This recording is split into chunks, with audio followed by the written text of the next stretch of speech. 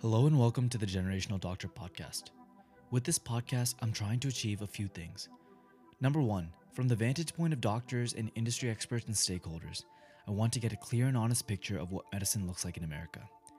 The people that I'll be interviewing are individuals who have unique experiences in the healthcare system and have an in-depth understanding of what is done well and what isn't really up to par.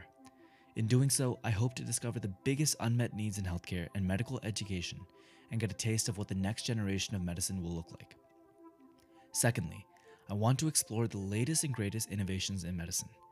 Many of these conversations will be with doctors who aren't just doctors. They are company founders that may be disgruntled with the current state of medicine. They are individuals who opted to take a less than traditional route in their careers.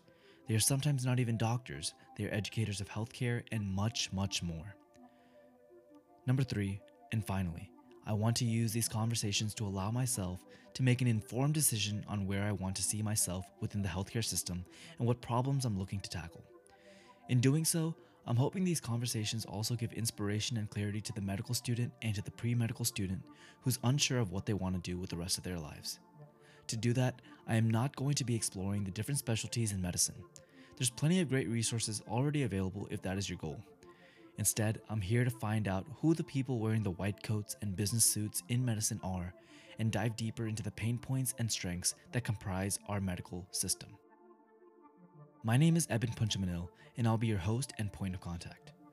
A couple things about me. By the time I release this episode, I will be 23 years old in my gap year before medical school. I recently graduated from the University of Texas in Austin in May of 2022 with a bachelor in philosophy. In my gap year, I chose to stay in Austin and work as a medical device engineer, where I'm gaining knowledge on the industry beyond the hospital.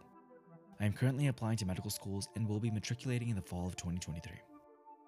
For the longest time, and I mean probably up to my senior year in college, I thought that being a doctor meant that you were smart, that you'd take care of patients and treat diseases, and that you'd make it in life, in your professional career, in finances, and in society.